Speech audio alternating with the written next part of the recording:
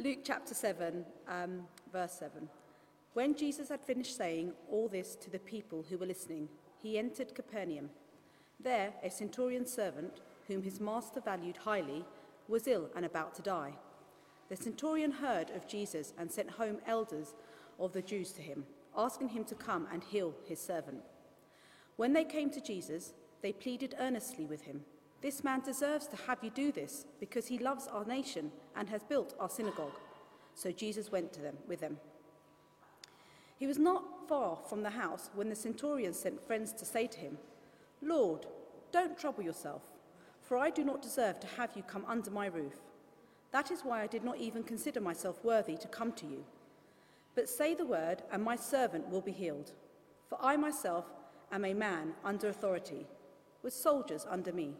I tell this one, 'Go,' and he goes, and that one, 'Come,' and he comes. I say to my servants, 'Do this,' and he does it." When Jesus heard this, he was amazed at him, and turning to the crowd following him, he said, "I tell you, I have not found such great faith even in Israel." Then the men who had been sent returned to the house and found the servant well. This is the word of the Lord.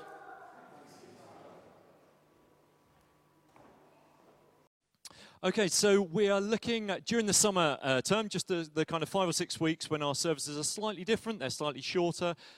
We don't have the children's groups. By the way, if there's some packs at the back there, I don't know if Sue has been doing her stuff. If you want to get a pack, there's some puzzles and quizzes and word searches and activities to do inside this pack. Feel free to do that. If you've got younger children and you really need to, then there's a room out the other side that you can go, but you're very welcome to keep them in with you. And I'll try and keep this as short as possible. Over this series that over the summertime, we're looking at encounters with Jesus. So we're looking at people, especially in the Gospels, people who came into contact with Jesus. Last week, Joe looked at Peter, the disciple, who encountered Jesus as he walked across the water, or attempted to walk across the water to him. And this week, we're looking at a very different character. In fact, this character, as you might have realized from the reading we had, didn't actually even meet Jesus, it appears, or at least not in this passage anyway. But that doesn't mean to say that we can't learn things from his encounter with Jesus nonetheless. And the question that we're trying to answer as we're looking at these encounters that people have had with Jesus is really what it means to walk with Jesus. Not just in theory, not just in name only, but what does it mean for the Jesus' early followers, and what does it mean for me and you to actually walk alongside Jesus? Not just on a Sunday when we come to church and we pray and we worship and we do all those things, but on our Monday to Saturday lives as well. Perhaps Monday when we're in the staff meeting at work, or Wednesday when we're having a coffee with a friend or a neighbour, or Saturday when we have to go and take our children to the dreaded birthday party on Saturday afternoon with 40 other children. Sorry, the birthday parties are great, aren't they? You love them all. My kids are 17 and 19 now. Yeah, that's good. That's good. So what does it mean for our faith to work itself out in the real world, in our Monday to Saturday lives? Well, when you start to look through the New Testament, there's one kind of short phrase that comes back again and again, and to describe what it means to walk with Jesus, and that is to walk in faith, to have faith in Jesus. And that little word faith is one of the perhaps misused and maybe least understood words in the New Testament especially. Often it's talked about as something that we've attained, or something that we admire in others, their faith. You know, if I'm out somewhere and I'm meeting people new, especially if, I don't know, you go to dinner with people and there's other people that you don't know, and you have the polite conversation and someone says to you, "What do you do?" Well, I work full-time here, All Souls, and part of my job is doing this kind of stuff. So I'm a lay minister here, so part of it is leading worship and preaching and things like that. But 4 days of the week, I work in the back office there, and I, deal with all the buildings and with the staff team and the policies and all that kind of stuff that needs to be done. And depending on how I'm feeling, if someone I'm speaking to says, "Well, what do you do for a living?" It really depends on how I'm feeling at that time. Do I want to get into this conversation? Do I say, I'm a lay minister at a church? Or actually, do I say, actually, I'm a church manager, I deal with the drains and the things like that, I just deal with that. Because if once you say, oh, you're a lay minister at a church, you get a certain response. Some people, you can metaphorically see their eyes roll back in their head and go, oh, great, now I've got to watch my P's and Q's and I've got to be really polite. And other people might want to talk about it. And often I've had people say as well, oh, I really admire your faith. I really admire your faith. Almost as if that's something that, it was a talent that I was born with, or it was a skill that I've spent many years developing. As if faith is kind of some sort of badge of honor that you can wear. But of course, the Bible doesn't speak about faith in that sense at all. And what Luke does here, he cashes this out by telling stories of people who met Jesus and who were described as people of faith. And in Luke chapter 7, he tells us what faith looks like in the lives of two people. We've only got time to look at one of them this morning. This is the one that we're looking at the morning, a centurion. No idea if he'd have dressed like that or if it looked like that, but that's kind of our stereotypical view of what a centurion was in those days. Probably not someone who was actually in charge of 100 people. Maybe that isn't what the original word meant there. But certainly he was a Roman soldier. He was certainly someone who was in leadership. Probably not part of the empire's ruling force, but he was certainly part of the local militia or the kind of the police force under the command maybe of Herod Agrippa or Herod Antipas at that time. But he was certainly a Roman. He wasn't a Jew or a Gentile. At the end of chapter 7, if you want to read on at a later date, we get someone who's very, very different. A person who has faith, and we look at that one, and it's a woman who's a prostitute, very well known by the local community for her lifestyle there. Very different people, but what we find out is that faith looks pretty much the same wherever we find it. It's just worked out in different ways, lived out differently, but at the same at one level, it's the same core faith. It's got the same basic DNA. So we go to the start of our reading today, our story. If you've got your Bibles there, you can follow along with it as well. Jesus is speaking to a crowd. He's just been talking to them in the previous chapter on a number of things. And a group of religious leaders come to him with a message. They come from this centurion, and the bottom line is they're absolutely determined to speak well of this centurion. Basically what they're saying is, here's this centurion, he's got this need, he's got this servant, he really cares for who he really values, and he's really sick, and he really needs you to come and heal him. But this centurion, they say, he's worthy. He's a really good guy. He's kind, he's generous, he's kind to the Jewish people. He's even sacrificially generous in the fact that he's built them a synagogue.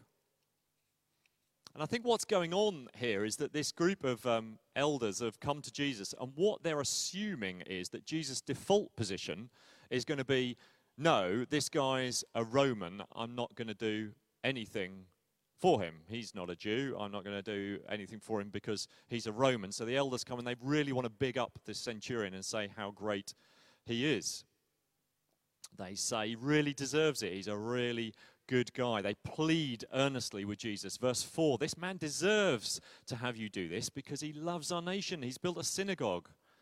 Verse 6, so Jesus went with them. And verse 10, he healed the servant and everybody went home.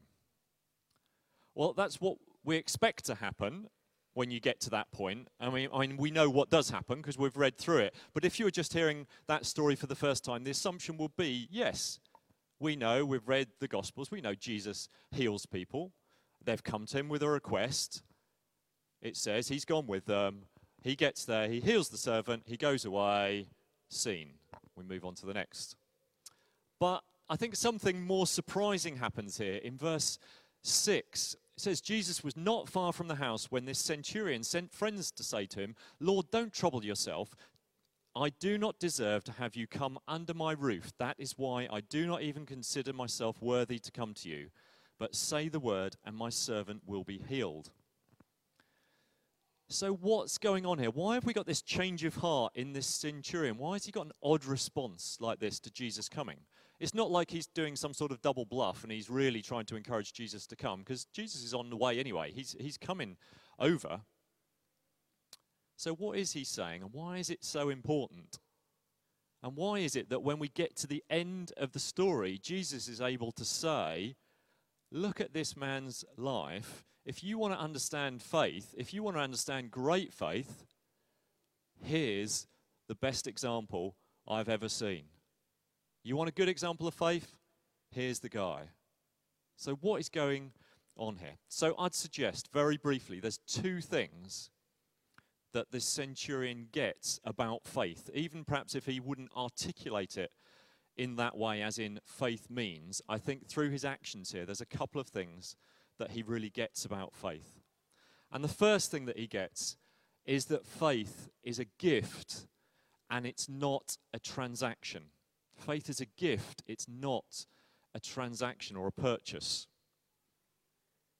So there's an odd thing going on here. On one hand, you've got the elders that come to Jesus and they say, look, this centurion's a really good man. He deserves this healing.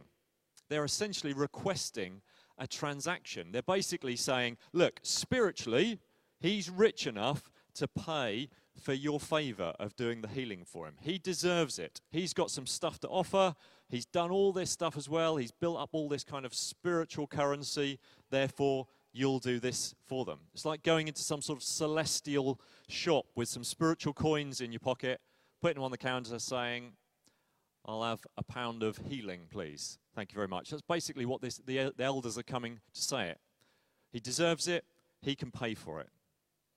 They're painting a picture of a life that deserves Jesus' friendship and action. But with the centurion, it's slightly different. See, the logical thing you'd have thought, as if when Jesus was going to the house, he'd had second thoughts. Maybe he'd looked at himself metaphorically in the mirror and thought, you know, I'm not really sure I do deserve this Jesus coming over here. I don't have the spiritual cash to pay for this. The logical thing would be, I'm not worthy. Don't bother coming to my house. But he doesn't say that, actually. He says, I haven't got the spiritual cash to pay for it. I'm not worthy, but come anyway. So the thing that's actually happened to the centurion is not simply a change of heart in the sense of coming to his senses and realizing his humility. Actually, what he's done is realize that this is a gift. Faith in Jesus is a gift. And perhaps the best picture that we have for this sort of faith in our terms is this image that we use quite often when we come to prayer here at All Souls. Just a simple pair of empty hands stretched out. Hands that we put out to receive the gift of God that he gives us in Jesus. So the challenge that the centurion had was to have empty hands. He'd worked incredibly hard to be worthy, to be deserving. He'd been generous. He'd been kind towards the Jewish people. He'd been sacrificially generous with his money to build a temple. His hands, metaphorically speaking, were full of good things. And these were genuinely good things. We're not saying that they weren't. He was a kind man. He was a generous man. But the problem is, if our hands are full and someone offers us a gift, we've got a choice. We can either say, actually, no, I prefer what I've got in my hands now. Thank you very much. I won't accept the gift. Or you can use what you've got in your hands as a kind of transaction. Say, well, essentially, I'll swap it. I've got all this stuff, and I do want what you've got there, but I'll swap it over. I'll do a transaction. I'll buy what you've got for me. Or we can put down what's in our hands, lay it in front of us, and accept freely a gift that's given to us. And it's what happens again and again, is described in the New Testament again and again, that we recognize our hands in our lives are full of really good things.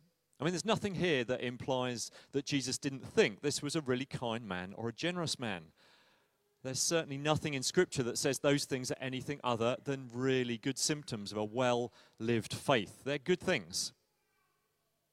But if the centurion thought he was going to have to pay for Jesus' work with them, then they were just filling his hands with kind of stuff that was getting in the way. And there are all sorts of things that can fill our hands and our lives with stuff that can get us away from receiving from Jesus. Whether we've been following Jesus for many, many years or we're very new to faith, we can find our hands getting filled with things that are going to stop us receiving from Jesus. Maybe the stuff of our ambitions or our reputation or our family or our friendships or our career path, our leisure time, the stuff that we love in life. If I'm not careful, I start seeing those successes and those desires as what define me, as what most identify me.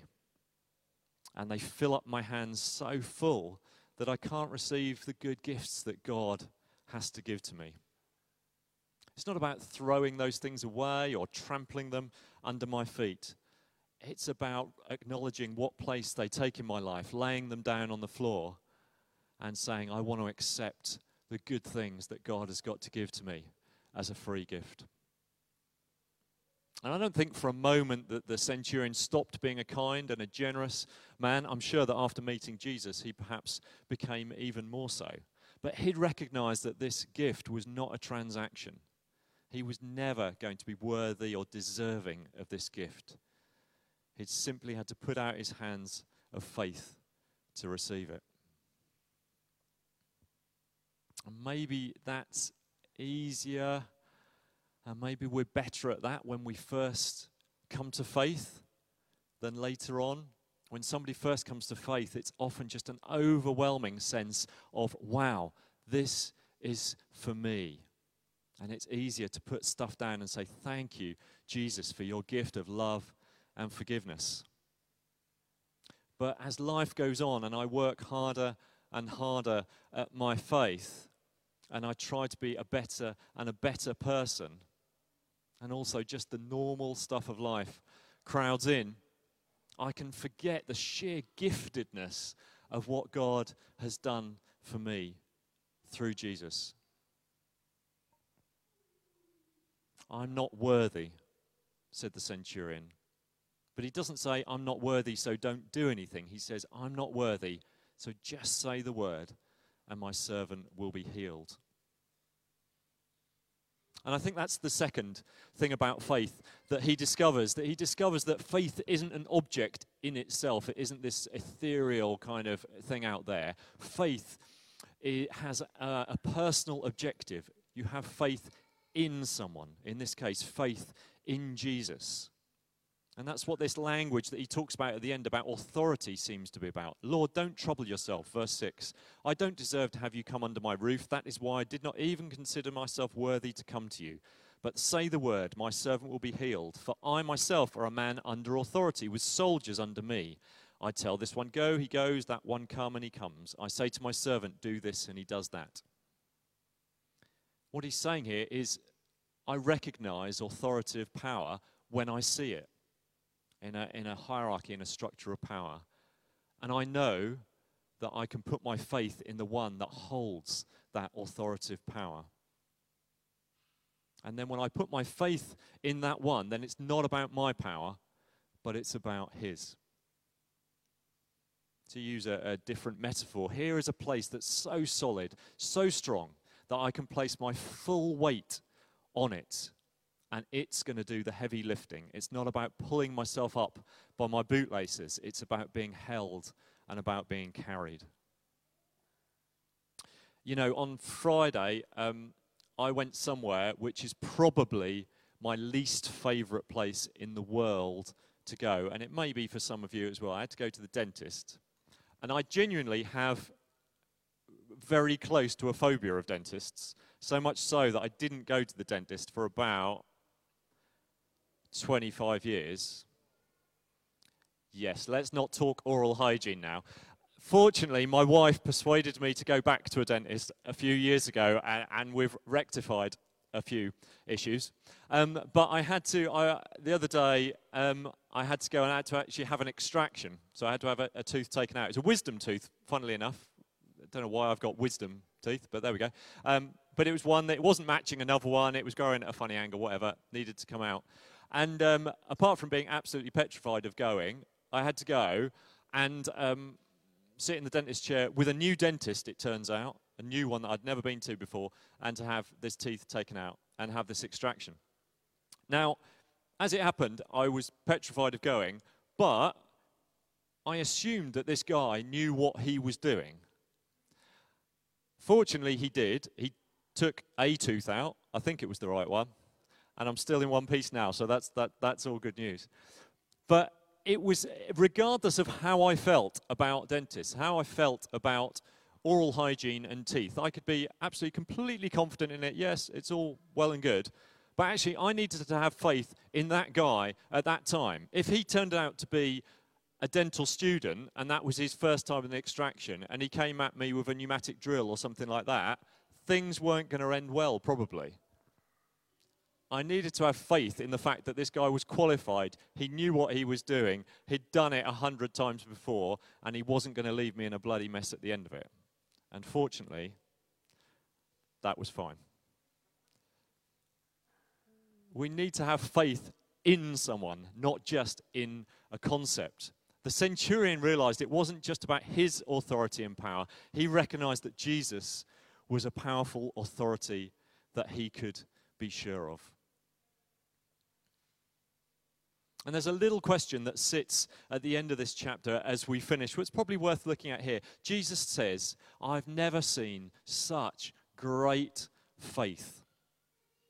And yet elsewhere in the Gospels, if you know them, you'll know there's stories about Jesus saying, actually, all you need is a tiny little bit of faith, a mustard seed of faith, the smallest seed that you could probably find out there. That's all you need, and you'll do remarkable things. 2 hikers come to a canyon, and they come to a rope bridge, something like this one. Doesn't look the safest in the world, but they need to get to the other side. The first one, though, is full of confidence, full of faith, you might say, strides out across it, no problem, gets to the other side in a matter of minutes. The second hiker is very nervous. He puts a foot out to start with, holds on to the rope bridge, gives it a bit of a shake, tries not to look down. Maybe he's had experience of rope bridges in the past that haven't gone well.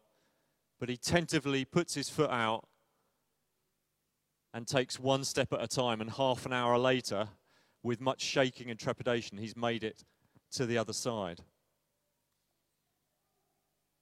It doesn't matter how much faith they had. It doesn't matter how much confidence they had, whether they were striding across with great faith at the beginning, or whether they're very tentative and had small faith.